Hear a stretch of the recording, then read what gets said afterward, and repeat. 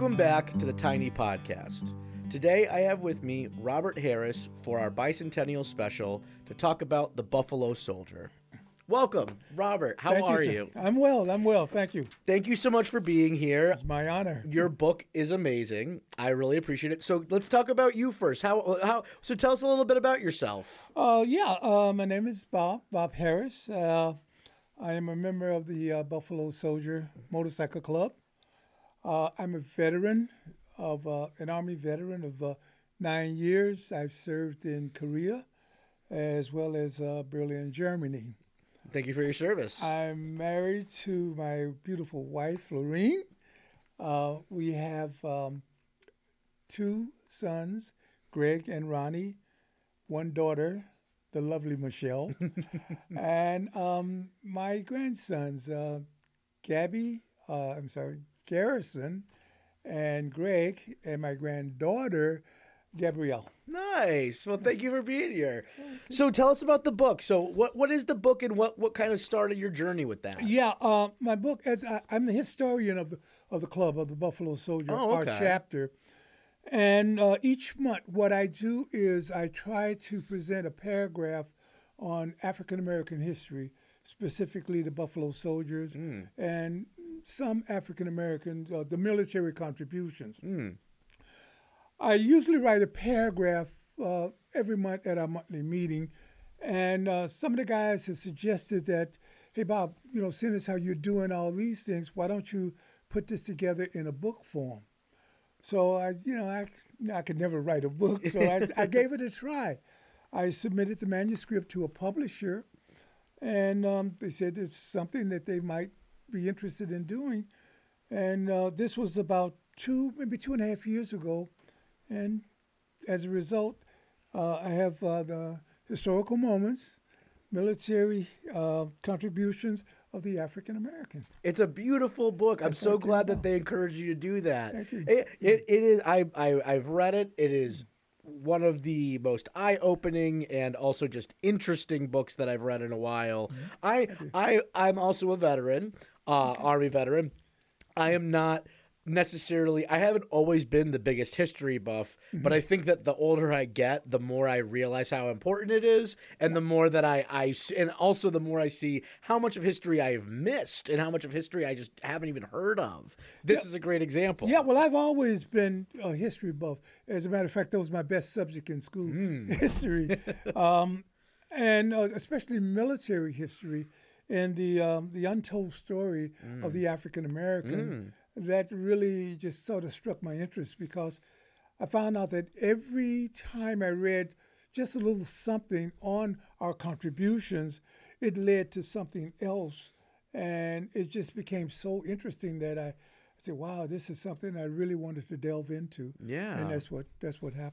Well, it's fantastic. Well, we're going to delve into it today because I think that that's a great idea. I think that a lot of people could benefit from just knowing this stuff. It is very interesting information and also very eye-opening information. So if you're okay with it, we'll talk about a little bit. We'll just go through the history a little bit. Well, give it a shot. All right. Well, we'll go for it. I love it. I love the enthusiasm. All right. So why don't we start with the Revolutionary War? Let's talk about the Boston Massacre, because I feel like that was a huge, kind of tipping point for us, here. Yeah. And so I'm sure I learned of Crispus Attucks. I'm sure I remember that name. Okay. That name is familiar, but realizing the significance of Crispus Attucks and him being, correct me if I'm wrong, he was the first casualty. Yes, he was. Crispus was the first casualty in the revolution. The way it started was that Crispus Attucks, he was a black man, part Indian and part African American, and he was also a dock worker. At that time, the American colonists were sort of against the British occupation of Boston. Crispus, along with several other patriots, later to become patriots, they were protesting in front of what was called a common house, which is now known as a bank. Oh, okay. Okay. This bank, or this common house, was guarded by several members of the King's Dragoon. I think it was the 29th Dragoon. There was a confrontation there in where Crispus, along with these other patriots, I think it was 6 or 7 others, were allegedly throwing rocks at the soldiers protesting the occupation. The soldiers fired upon them, Crispus Attucks being the first one to be killed. Now, in our history, this is known as the Boston Massacre. However, the English consider this the incident on King Street. Yeah. Now, as a result of this, the King's Dragoon, they were tried, they went to court.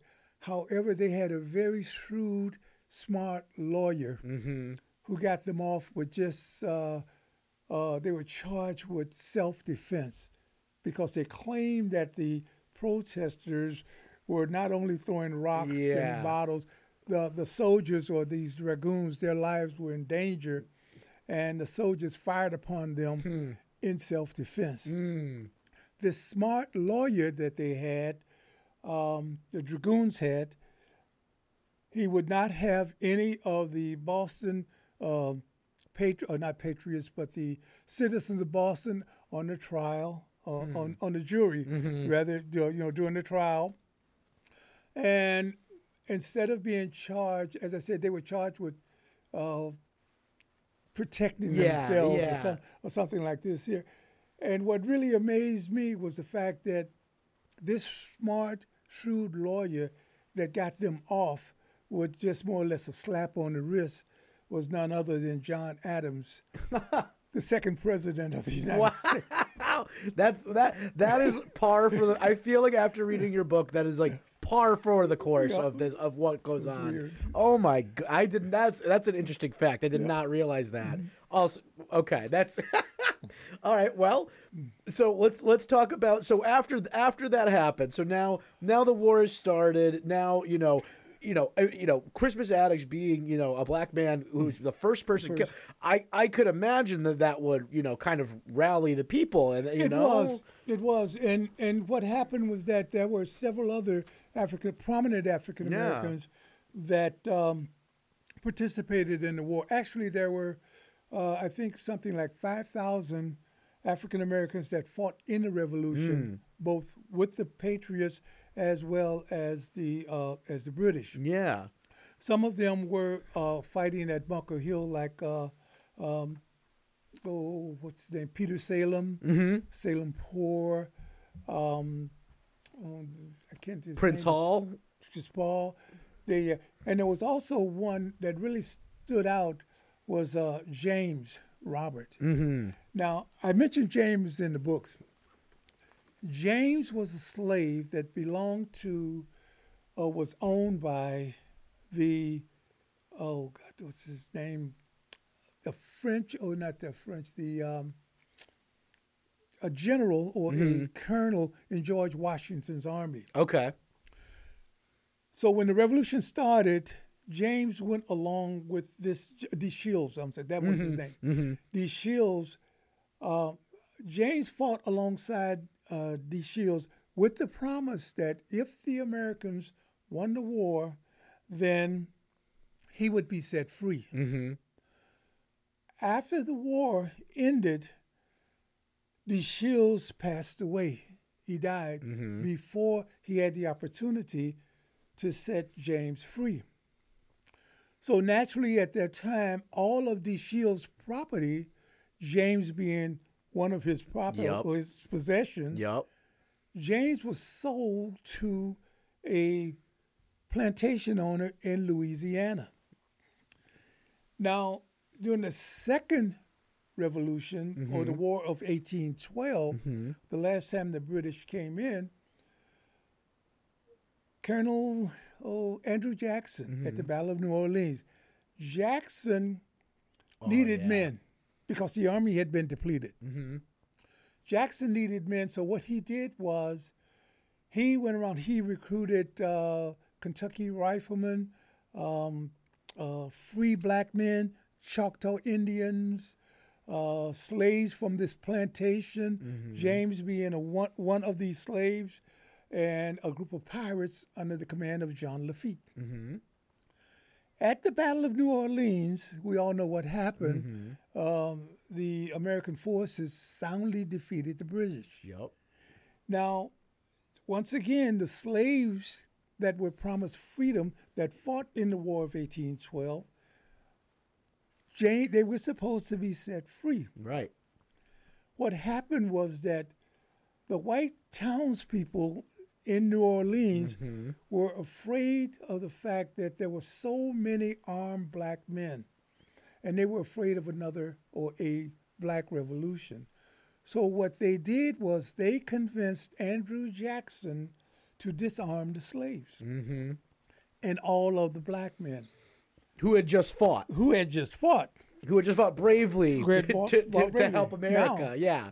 Okay. What James said, had he known that, this was going to happen, and had, pardon me, had his rifle been loaded, he would have killed Andrew Jackson. Yeah, I love you put that quote in the book, and that quote was powerful. Now, what happened? What would have happened? Just imagine, had James shot Andrew Jackson, he would have never been president, of course. But the first thing that Jackson did was, when he became president, was he signed an act for a relocation of the American Indians in the South, in all the southern states. That was also known as the Trail of Tears in 1831. Yep. Once he relocated all of these Indians to what was then called Indian Territory or the state of Oklahoma, he sold all the land in the South that the Indians had occupied to white farmers or white plantation owners, because the land was fertile and really good for one crop, or two crops actually, cotton and tobacco. Yep. So you needed the slaves to work the cotton fields and the tobacco fields, and this sort of extended slavery just a little bit longer than it normally would have, because a lot of the European companies, a lot of the European countries had already abolished slavery. Yeah. Now, and one other incident about the Revolutionary War, as I mentioned, the blacks that fought with the English on the side of the English, they came out a lot better than the African Americans that fought with the American forces. The blacks that fought on the side of the English were put on a list that they called the Book of Negroes. Okay, at the end of the war, they were taken to New York, put on a ship, and they were sent to the English colonies, Sierra Leone, Jamaica, and all of the English colonies. So they came, and even Nova Scotia. This is how blacks came up, become to be populated up in Canada. So they came out a lot better than the African Americans or the blacks that fought on the side of the Americans, because some were given their freedom, but most of them were put back into slavery or servitude. Right, and you rely on slavery for years, and they don't know how to, none of these guys know how to handle. And it's not only that. We'll talk about Theodore Roosevelt later, and because that's a whole Brownsville was a whole but we'll talk about that later. But there's a history, a consistent history of leaders of, whether it be the military or the government, promising things to the African Americans in order to get them to win them the wars. So we will continue to touch on the history of being lied to. Okay. But let's move on. Let's move on a little bit. Let's talk a little bit about the 29th Infantry in Connecticut. So tell me a little bit about that. 29th that was during the Civil War. During the Civil War, okay. During the Civil War, there were 179,000 African Americans that fought in the Civil War. Of those 179,000, 139,000 lost their lives, and of the 179,000, there were 19 that were awarded the Congressional Medal of Honor. The 29th was a regiment that was formed just after the 54th Massachusetts, up in Boston. 29th was formed because the governor, and his name escaped me, the governor of Connecticut saw the success of colored troops with the 54th, and so he organized the 29th. When the 29th were deployed to the South, they were sent off by Frederick Douglass down in New Haven, Connecticut. Some of the 29th, they're buried on Main Street in Hartford. There's a cemetery just off of Main Street. Oh, wow. And yeah, a lot of the 29th are buried in that cemetery. Wow, that's awesome. Yeah, but the regiment was formed just after the 54th, and we all know the 54th from the movie Glory, with Denzel, So that was a result of the formation of the 29th. Oh, okay. Yeah, just because the Mass governor had the 54th, and his name escaped me, the governor of Connecticut at that time. Yeah, but that's interesting though that they see a pattern of success. It's starting to see. It's kind of one of the first times that somebody is acknowledging the contribution. Hey, these soldiers are great soldiers. Yeah, and as I said, there was 17, 19, or something. I don't know the exact number that were awarded the Medal of Honor, and also there was a General Butler, James Butler, who had commanded African American troops, and they fought so valiantly that he created a medal. I have a copy of one. Oh, do you? I really wish I had bought it, but he created a medal to honor these African Americans called the Butler Medal. It was a red, white, and blue stripe with a silver medallion, and on the inscription on the back, it had the motto in Latin, "Victory will be theirs by the sword." And the front of the medal showed 3 or 4 African Americans armed and charging forward. Wow. That's a beautiful medal. Beautiful medal. Absolutely. Yeah, I really wish I had bought it. Yeah, no, it's okay. We'll get a picture of it or something. Yeah, we'll definitely. I have it in the book. I think it's in the book. Oh, beautiful. There's a picture of it in the book. We'll throw it right up there so everybody can see it, because visuals are important to me, and I think it's a beautiful medal. Yeah. So, and then also some Medal of Honor recipients during that time, Civil War era: Powhatan Beatty, Robert Blake, William H. Carney, James D. Gardner, John Lawson, just to name a few. Carney won the Medal of Honor. Carney was with the 54th Mass. Oh, okay. At the charge at Fort Wagner, or the assault on Fort Wagner. And they never really took the fort. They had lost, I think it was 50% of casualties taking that fort. But Carney was the flag bearer, or the standard bearer, charging up the hill, attacking Fort Very important role. Yeah, because a lot of the soldiers during battle and during that time, they would look towards the flag, and they would sort of rally around the flag. Once they saw the flag waving, then they would follow the flag. Right. And the standard bearer was very, very important during those battles, because it was like a rallying point. Yeah. These guys, hey, it's like how far we've made it. Right, let's rally around the flag. And Carney, once he went up the hill and the Union forces were defeated eventually, Carney stated that that old flag never touched the ground, which is, as you know, as a veteran, it's disrespectful to have the flag touch the ground. You don't do that. Yeah. Kept it up. Yeah, that's one thing he said. It never touched the ground. Yeah, and those battles were vicious, and they were considering the weapons that they had. Yeah.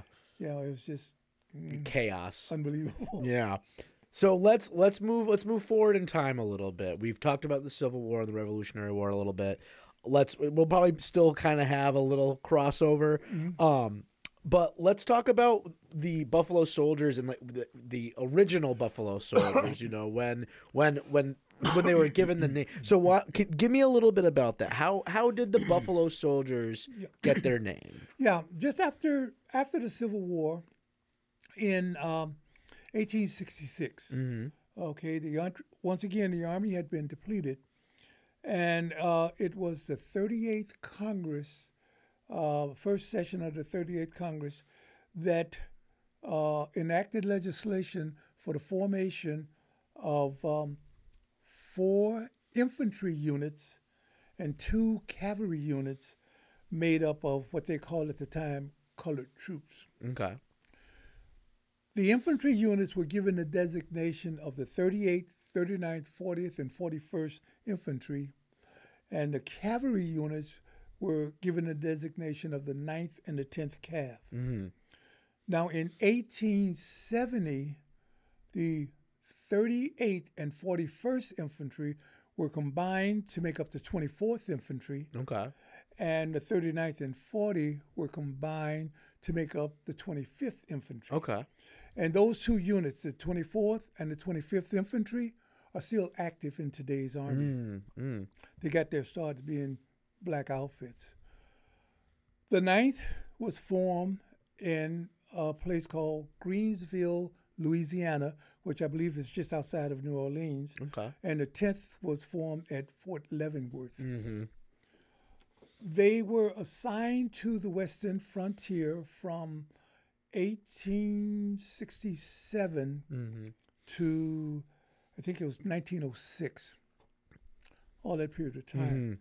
Now, while being assigned to the Western frontier, in addition to having engaging in the wars with the Indians, they built the roads, bridges, telegraph lines. They escorted surveyors. They protected the stagecoaches, protected the settlers moving west, the wagon trains moving west. They guarded the gold fields. They did everything. They did just about everything that you could possibly think of that you would see on television today in Western movies. Yeah. 1 out of every 5th trooper on the Western frontier was an African American.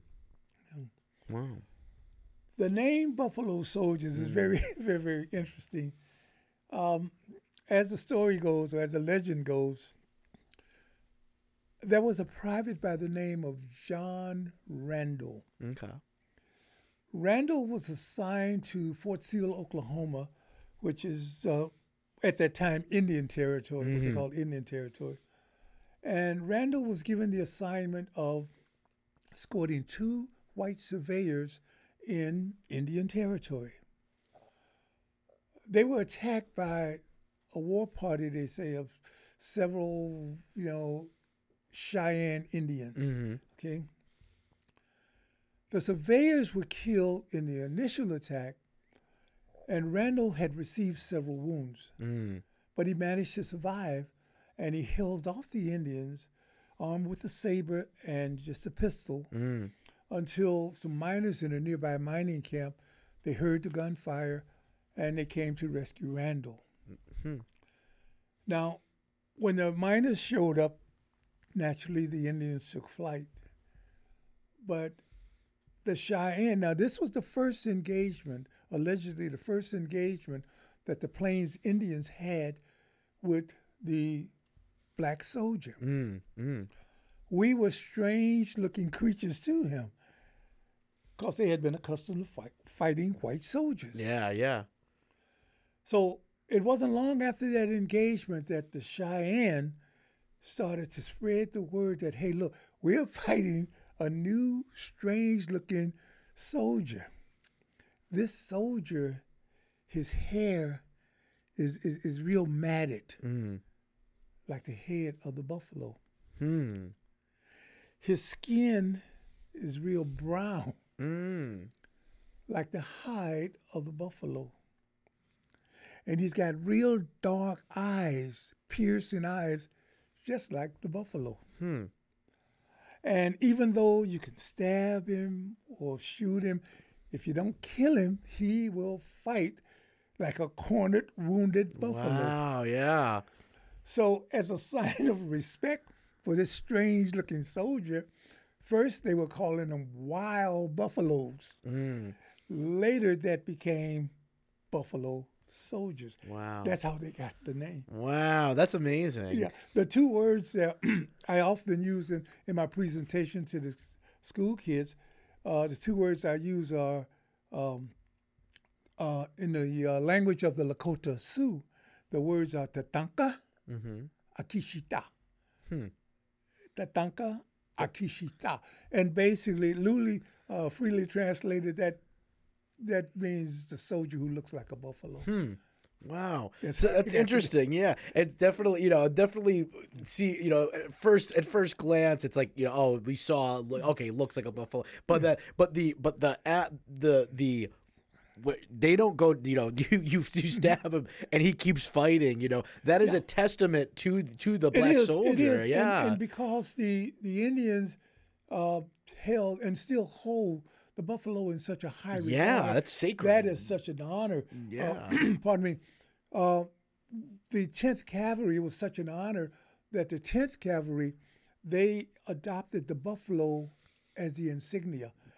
I have one on here. I had two. One would be facing left and the other would be facing to the right.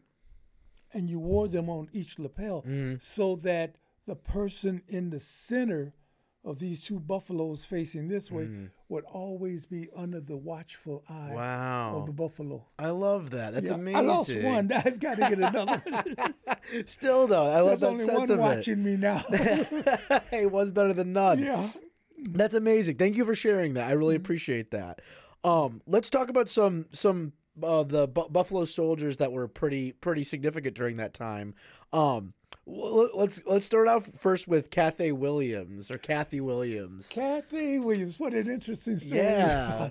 Kathy, in the history of all of the Buffalo Soldiers, there has only been one female to become a Buffalo Soldier. Yeah. And that was Kathy Williams. Her story, her story was that Kathy was a slave in Missouri. And during the Civil War, the Union Army, as they occupied Southern territory, they would free the slaves. And the slaves that they freed, they called contraband. With the women, they took the women and they made the women cooks, or what do we call it, laundress, And the men, they would have them build fortifications and roads and just sort of manual labor. Manual labor, yeah. Kathy, there was a white infantry outfit, I think from Indiana. I think it was the 7th Infantry from Indiana. They were occupying this town in St. Louis. I can't remember the exact time, but Kathy was there, and naturally they freed the slaves, and they made her a cook. Now this was in 1862. Okay. So for 3 years, from 1862 to 65, Kathy traveled with this white infantry unit. She was at a town, I think someplace in Alabama or Mississippi, when that white unit came across the 54th Infantry. And this was Kathy's first exposure to black troops or African American troops. This gave her the idea that maybe she wanted to become a soldier.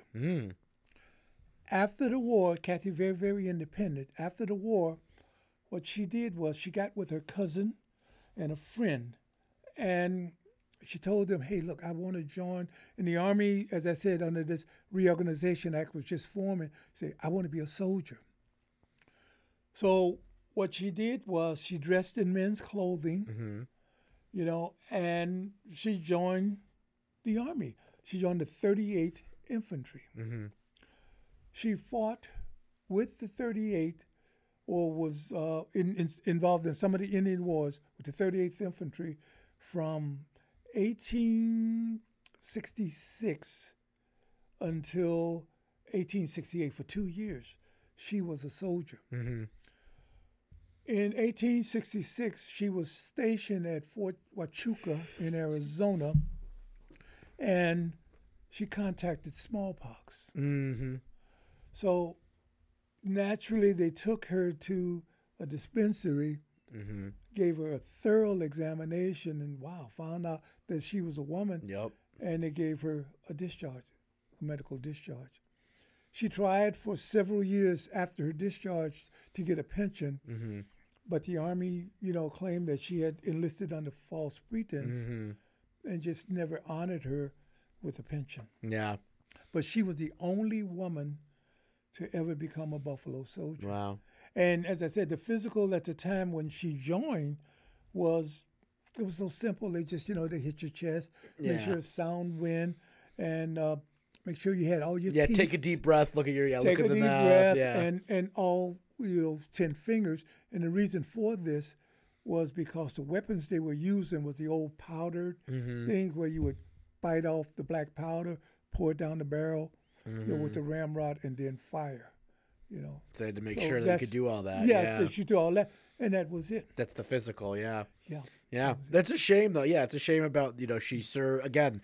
Women not allowed to serve in the military until more recent history even, and then serving and fighting and then essentially getting nothing. Absolutely, An unfortunate trend with all of this. Yeah, and when she died, she was buried, I believe, someplace in Oklahoma. Mm-hmm. But at the time, they said that her grave marker was made of wood. Mm. That's long gone, it's deteriorated. Yeah, at that point. And so there's really no sign or reference as to where she's buried. Yeah, that's awful. Mm-hmm. Let's talk about Tommy Taylor a little bit, the Zulu warrior. I thought he was a very interesting person. So he was from Africa, correct? Tommy was an African prince. Yeah. Yeah, that had joined the 24th Infantry at the Battle of San Juan Hill. Yeah. Yeah. Tommy, he participated with the 24th in the charge up to San Juan Hill. And it didn't read too much about Tommy, but after the war, he returned to his homeland in Zululand and became a chief. But I think his father sent him to America because he was the next in line for succession, and they wanted to know something about American tactics, military tactics. Like that. And I think that was the reason why he joined the 24th. Yeah, that was really interesting to see because most of it is people in it's African Americans. It's people who have already been brought over here. Yeah. And then you have the Zulu warrior who came over. I thought that was very interesting. Tommy was a Zulu. Yeah. Let's see who else. Okay, you have to tell me more. The one I want to know more about the Iron Riders because that was I didn't even know for military history. Of course, I should have had an inkling that was that bicycles were an invention, but it was General Miles. Okay, who was in charge of African American troops at the time. Miles had toyed with the idea of replacing a horse with a bicycle. He thought that it would be more, less expensive and cheaper the maintenance on a horse and all like this, but that never materialized. But it was, I think, in 1897, there was the 25th Infantry, Buffalo Soldiers. They were stationed at Fort Missoula in Montana, I believe. Okay. And they decided, or their commanding officer decided that what he wanted to do was, in following Miles's orders, was to ride from Fort Missoula to St. Louis, Missouri, a distance of over 2,000 miles. Yeah. It took them 30 days to do it. They carried full field packs, their weapons, and everything. They carried something like 50, 60 pounds of equipment on the bike. Mm-hmm. As I said, it took 34 days to do it. They traveled in all kinds of weather, mud and uphill, downhill, and crossing streams and everything. And when they reached St. Louis, they got one heck of a welcome. Yeah. And surprisingly, all along the route, all along this 1,800 or 2,000 mile route, the people would come out and they would cheer him on. There's these black soldiers riding bicycles. Yeah, yeah. And people would feed them along the way. It was just so surprising. Yeah, yeah. During that time. Yeah, yeah. All the way a distance of, I think it was 1,900 miles. Interesting. But they took the train back to Fort Missoula. And when they left Fort Missoula to go fight at San Juan Hill, the townspeople gave them a rousing, a goodbye farewell. Yeah. The entire town turned out just to cheer him on. Yeah. When they left Fort Missoula, they went to Cuba to fight at San Juan Hill. Wow, yeah. And then after that, I feel like they just kind of gave up on the bicycles. It didn't materialize. It did not. Neither of us rode bicycles in the Army. Yeah, at least not for. Yeah, at least not to travel. Well, let's see. Okay, Charlie Young. We talked about this before we started recording. Yeah. So this was during the time where it was the 7th and 9th Cavalry were the two cavalry. Now the 7th and 9th both African American, or was the 7th? The 7th Cavalry was General Custer's cavalry. That's General Custer's cavalry. All white. Yeah. White. And he was not okay with. No, Custer refused to have blacks in his command. Mm-hmm. He said that we were cowards. We would not fight. Despite the fact that at that time there was something like 18 or 19 had won Medal of Honors during the Indian Wars, as well as the Civil War. Proven that they're fighters, proven but fighters. Custer would not have us in his army. Charles Young was the third African American to graduate from West Point. Wow. The first was Henry Flipper. Mm-hmm. He was the one I think we had discussed that was court-martialed for allegedly stealing money from quartermasters. The second was John Alexander. Mm-hmm. And the third was Charles Young. Now, Young, interesting fact about him was that Young was the first superintendent of the National Park Service, guarding Yellowstone as well as the giant sequoias and the redwood trees. He fought in the Mexican Expeditionary War. Young was the highest-ranking black officer at the time, too, when he had made colonel, Colonel Charles Young. And eventually, posthumously, he was made General Young. Young, to prove his fitness, rode a horse during the First World War from Ohio to Washington, D.C. Oh, my God. To prove that he was fit to command. However, our government would not reactivate him. He was given a medical discharge and put on the inactive list after the Spanish-American War, or the war in the Philippines, and they would not reactivate him during the First World War because had Young been reactivated at that time, he was a colonel. Mm-hmm. Not only would he have been given orders to white enlisted men, but white officers. He would have been given orders to white officers. And that wouldn't have been okay. That was a no-no. Of course, yeah. So you could not reactivate him. Wow. They said that because of his illness, he had caught malaria in the Philippines, he couldn't do it. So to prove that he was physically fit, he rode the horse. Wow. From Ohio to D.C., but the government still would not reactivate him. Now, Young, what he did was, when he was a second lieutenant, just fresh out of West Point, he was stationed at Fort Sill, Oklahoma. Mm-hmm. While stationed there, he met a master sergeant by the name of Benjamin Davis. Oh, okay. Okay, yeah. Now, Young had saw promise in this master sergeant, thought that he would make good officer material. So Young sort of took him under his wings. Mm-hmm. He tutored him, and he encouraged him to go to the officer school at Fort Leavenworth. Mm.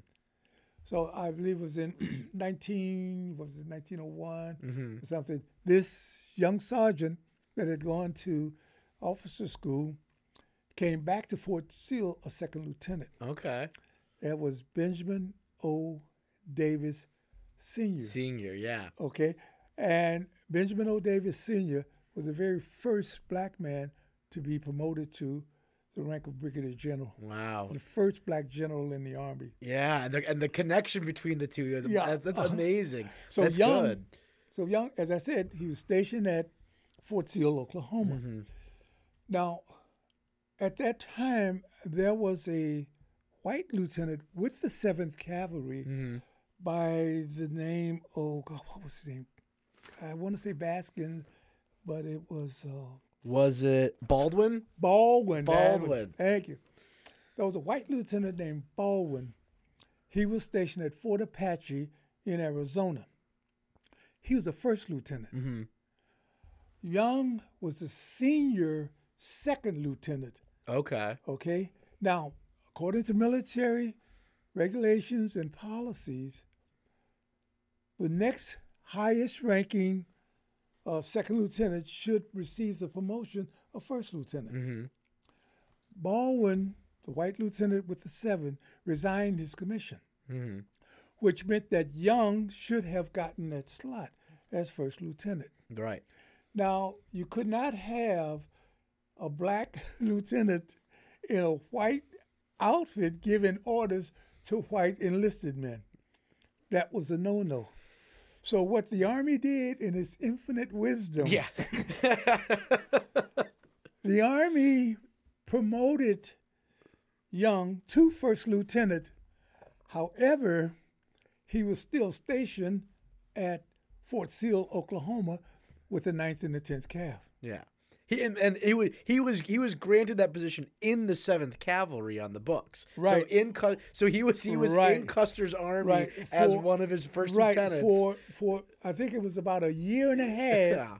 you had a black man Yeah. in General Custer's army. On paper. On paper only, but the physical body Wow. was stationed at Fort Sill, Oklahoma. I can't imagine how that made Custer feel. I'm sure he had a hold. But I think it's you know, and then after that too, he was put back with the 9th. Is that correct as Yeah. well? Yeah. So he didn't even get to actually serve or do anything with the 7th. Yeah, one of the guys, one of the original Buffalo soldiers, had said after the incident, when Custer was Custer's last stand, he said that Custer refused to have us in his army.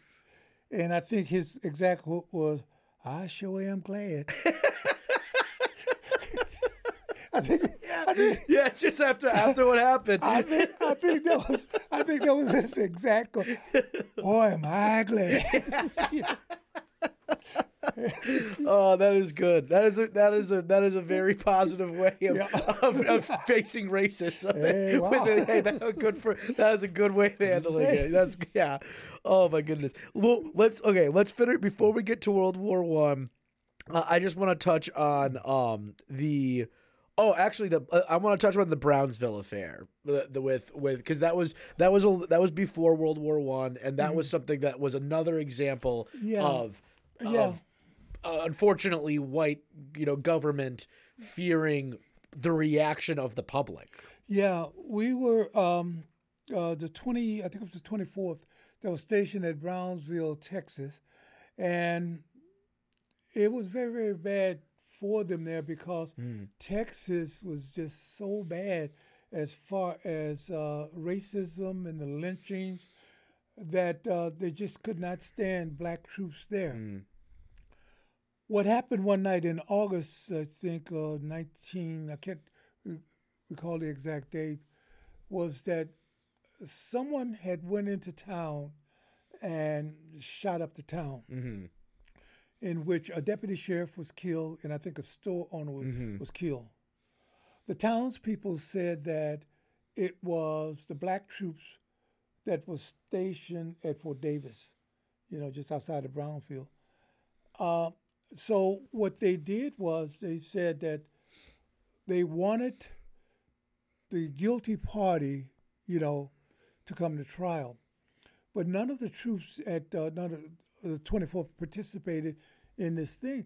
So they wanted a guilty party. Yeah, they wanted someone to blame. They wanted someone to blame. No one admitted it because nobody did anything, Yeah, they were not involved, is what I'm trying to say. So President Roosevelt, in his infinite wisdom once again, trying to be reelected, what he did was he court-martialed, I think it was 167 African Americans. And some of these troops, Buffalo Soldiers, had fought with him at San Juan Hill. He court-martialed 167, just to be reelected. Yeah. Okay. So I think it was out of the 167, only about 3 lived long enough to be exonerated and to receive a pension. Yeah. But for 167 Buffalo Soldiers, it was nothing. Yeah. And quite, incidentally, that was when, politically speaking, if I may, just for a second, up until that time and prior to that time, most blacks, most African Americans were Republicans, because of Lincoln, the party of the Republicans.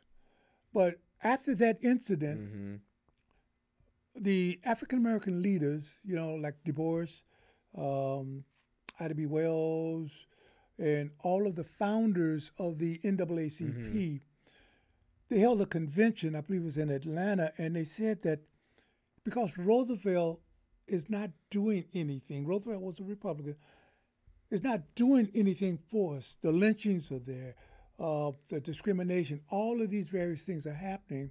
Maybe we should turn our party to the Democratic Party. And this was one of the main reasons why the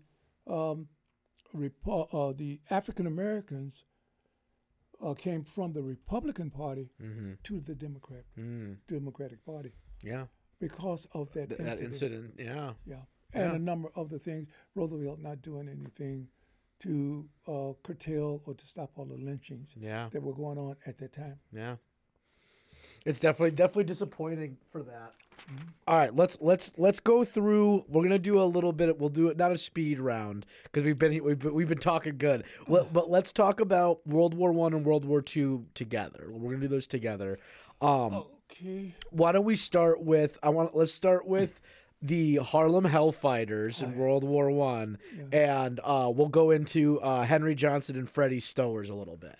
So, who were the Harlem Hellfighters? Harlem Hellfighters were the 369th Infantry out of New York. They got the name Harlem Hellfighters from actually the Germans. The Germans called them Black Devils or SWAT, something like that. They called them Black Devils because of their fierce fighting. When they came to, when at the start of the war, start of World War I, we could not fight we Americans could not fight in the Rainbow Coalition. Right. General Pershing, Blackjack Pershing, said that black was not a color of the rainbow. So black could not fight alongside of all of the other divisions in the First World War. So we were assigned to the French. We were given French helmets and French rifles. And the American High Command always said that to the French command, don't treat them like, like they're equals. because they've got to come back to America, and our policies does not, show the that's does not show the disgusting. Yeah, American okay. black man as an equal. Yeah. So these orders were given to the French High Command. Wow. However, the French, they loved us. Yeah. They loved us because of the fighting ability. They saw you. Yeah. And we received something like, I think it was 11 quadrillegiers, which is the equivalent of the American Medal of Honor. Yeah. We stayed on the unit or on the front lines or in the trenches for the longest of any American outfit with the French. Yeah, wasn't it like 6 months without being relieved? Without being relieved. Yeah, no one coming to stop. Yeah, that's a long time to be on the front. And Henry Johnson won the Medal of Honor. He wasn't awarded that until, later on, in like about 80-something years later. Yeah. But Johnson saved along with Stower, they saved his, I can't think of his name right now, but he saved one of his comrades from being captured by the Germans. Mm-hmm. He killed something like 11 members of a German patrol by himself, armed with a knife or a bowler knife, as well as a pistol. Yep. Didn't he take 21 stab wounds or something like that? Yeah, I received something like 21 stab wounds, and just, he never received the recognition for it. Yeah. But the French did, though. Yeah. The French gave him, awarded him rather the Croix de Guerre along with Stower. Yeah, and I think that's a theme that we kind of see throughout both World War I and World War II. And in the Second World War, there was an incident with we were fighting then. We were as a unit. The blacks were fighting as a unit with the 92nd or the 93rd Division, Buffalo Division. Pardon me. And there was, I mentioned him in the book also, Fox, Lieutenant John R. Fox. Fox was stationed. The story. Yeah, Fox was stationed in Italy, and it was a small town. I can't pronounce the name, but the Germans were overrunning the town. Fox was a forward observer, in the military terms. He was calling in artillery. Yeah, he's the one, for people who don't know, a forward observer is the one who's got the binoculars saying, "Hey, the shells are landing here. Right. You need to turn it to the right or bring it closer." And he's directing the fire. He's directing, because they can't see. They can't, he's the fire they can't direction see where things center, are landing. calling back to the fire direction center, calling where the shells are falling. Very dangerous job. So as the Americans were withdrawing from this town, Fox, along with two other partisans, Italian fighters, he was calling in the rounds. And the operator at the fire directing center was telling him, "Hey, look, these rounds are getting too close. Pull out, pull out, pull out." So Fox stayed there and kept telling, fire, fire, fire. So his last command was fire it. After that, the radio went dead. Now, when the Americans came back and retook the town, they found his body amongst 100 dead German soldiers. He had called the rounds in on himself. Yep. And for that act of heroism and sacrifice, the toy company Mattel in 2005, in their G.I. Joe action series, they made an action figure of him, on his knees, calling in artillery rounds.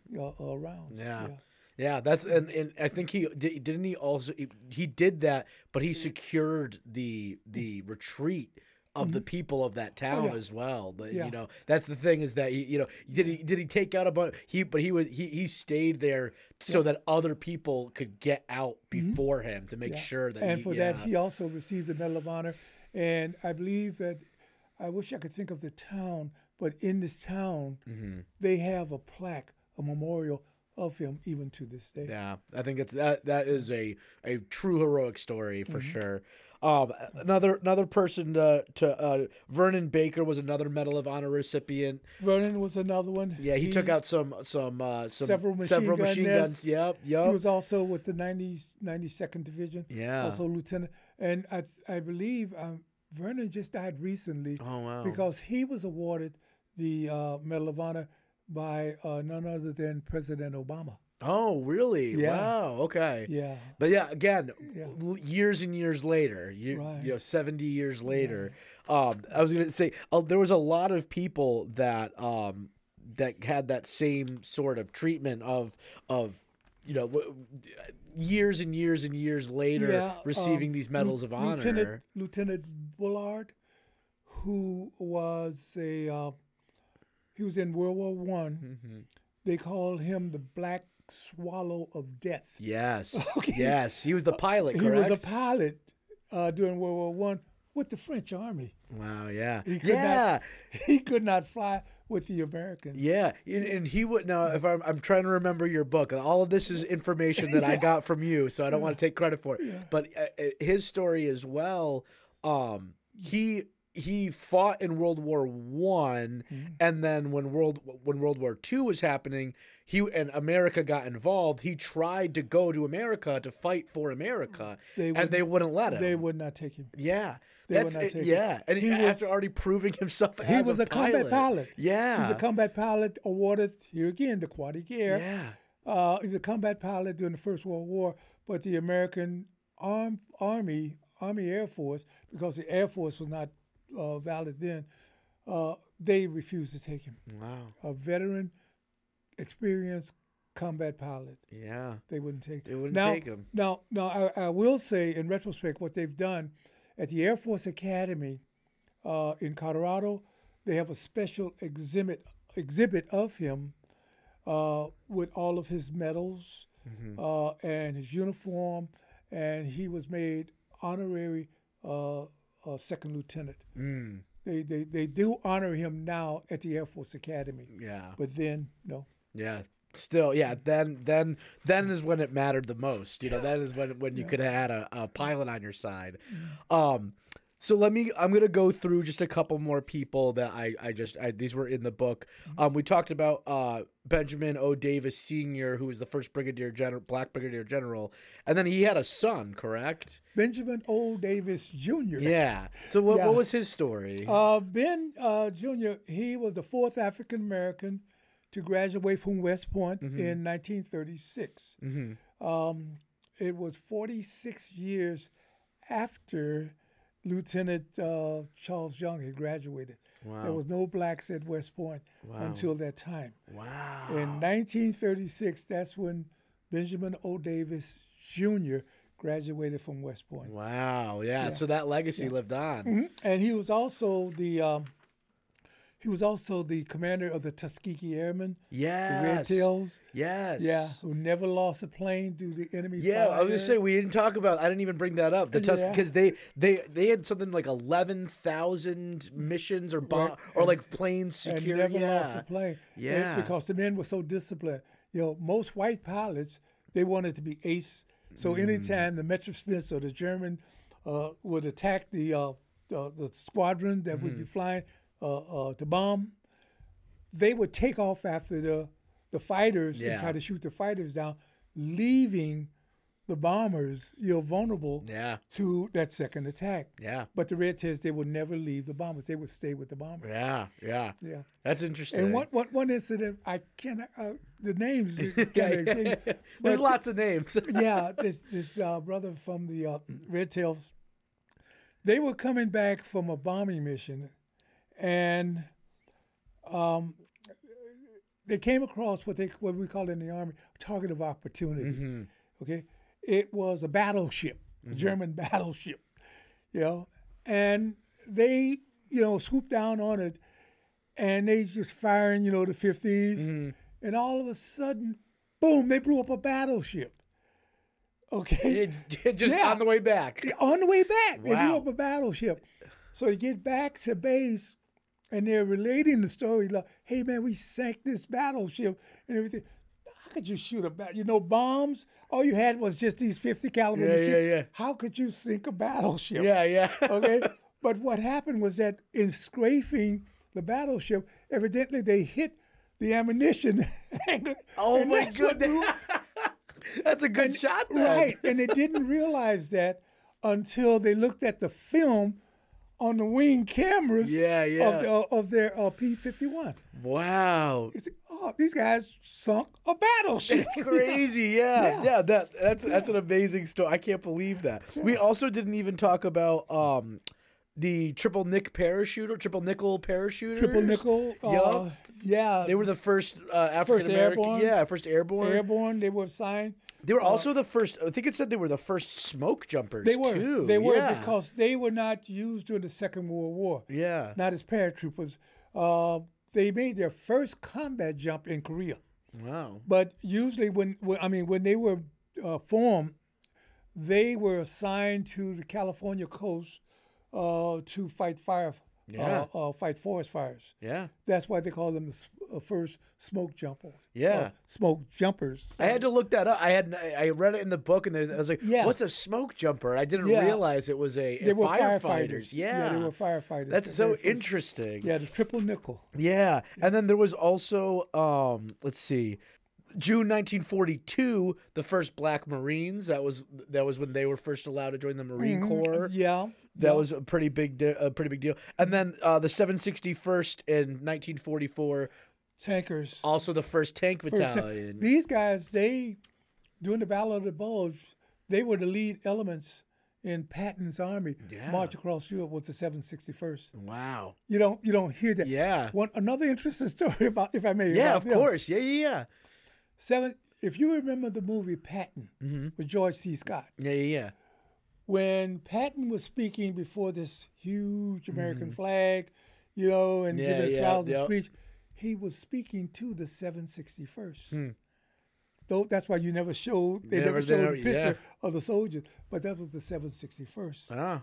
The incident was that what happened during the Normandy invasion, Patton, being a tanker and believe in don't take land, you just keep moving forward. Patton lost a lot of tanks during the invasion. Some by German fire. Some were sank in the English Canal. Yeah. They never made it on shore. Yeah. Patton needed and wanted tankers. The 761st was never supposed to see the war. Wow, really? They trained at Fort Hood, Texas for 2 years. Wow. Never saw the war. But because Patton had lost so many tanks, he said, I don't give a darn. Hey, look. Just say, yeah. But I don't give a darn. Hey, I want and I need tankers. Yeah. Okay? So he sent for the 761st. And that's when he gave the speech. Hey, I want you to, get out there and do this and do that and gung-ho, blood and guts and all like this. Wow. But they were never supposed to see the war. Wow. And their motto, the motto of the 761st was come out fighting. They got the motto from, of all people, Joe Louis. Oh, wow. Okay. Joe Louis had 2 championship fights. Yeah. Heavyweight fights. The first fight, he fought Max Smelling. Smelling beating. Okay. That's when Hitler was, the superiority of the Aryan race, and all like this here. So Louis trained for the second fight. The second fight, when he fought Smelling, he beat Smelling. But when they asked Louis, well, Joe, how are you going to train for this fight, the second fight, the second championship fight? Say, I'm going to come out fighting. Yeah. The 761st took that motto, and that was their motto. That's amazing. Come out fighting. Come out fighting. The Black Panther. Yeah, the Black Panther. Yeah, that's amazing. Yeah, the history is boundless. Honestly, one more person I want to talk about, Lieutenant General Nadia West. Nadia, I don't know much about Nadia. That was a more recent one. Yeah, Nadia. If I'm not mistaken, Nadia was the first African American to graduate from the Point. Yeah. I don't know if she's still I haven't done that much recent research on her, but at the time, she was the highest ranking African American woman. Yeah. And I believe she was also the Surgeon General of the Army. Yeah. She was made definitely big splashes within just females being active in the military and African American females. Yeah. Pretty big deal for that. I'm pretty impressed with that too. When you look back on their service, on their sacrifices. Yes. See, because we all, myself and every soldier today, especially black soldier, we stood on the shoulders of these Buffalo Soldiers. Yeah. And Colin would be the first one to tell you, hey, I would not have made chairman of the Joint Chiefs of Staff had it not been for me standing on the shoulders of these great men. Wow. Absolutely. But it was Colin Powell that made that quote. Speaking of the sacrifices and the contributions of the African American. Yeah, and I think that your book is also showing that, and I'm really happy that you were encouraged by your motorcycle club to put that out and to put that together. Honestly, thank you so much for all this information. It's my honor. Too, honestly, now what are you doing currently, Rob? What do you got going on? Your club and stuff. Currently with the Buffalo Soldier Motorcycle Club. Yeah. What we're doing now, unofficial motto is just doing good in the hood. Doing good. I love that. Yeah. So what we try to do, be involved in community events like fundraising for the Sickle Cell Foundation. Mm-hmm. We work with UConn in conjunction with that. We've contributed several $1,000s to that research program because sickle cell is a disease that really affects the African American community. Yeah. We have a pancake breakfast every year, about September, October. It's a fundraiser for the food pantry at Shiloh Baptist Church, and as well as Stand Down for Veterans, as well as participating in a number of charitable rides or anything we can do to assist the community. Yeah. Is there a way for people to look up where you've got events or where they can donate or anything? Yeah, if I could just give our website. Yeah, what's the website? Our website is Buffalo Soldier Motorcycle Club, BSMC, Hartford, and .org. So .org. Yeah, Buffalo Soldier Motorcycle Club.org. And you could go on our website if you care to support us or just tell a little bit about our club and our chapter. Yeah, absolutely. Yeah. No, I really appreciate that. We'll definitely get that word out there. Yeah. But thank you so much again for being here. It was an honor. It was honestly a great conversation. You gave so much information and just I appreciate you taking the time to educate people. It was my honor. Well, thank you very much. Thank you so much for being here. And that's going to wrap it up for us here. Thank you, everybody, for seeing the show today, and we'll see you next time for the next episode. Take it easy.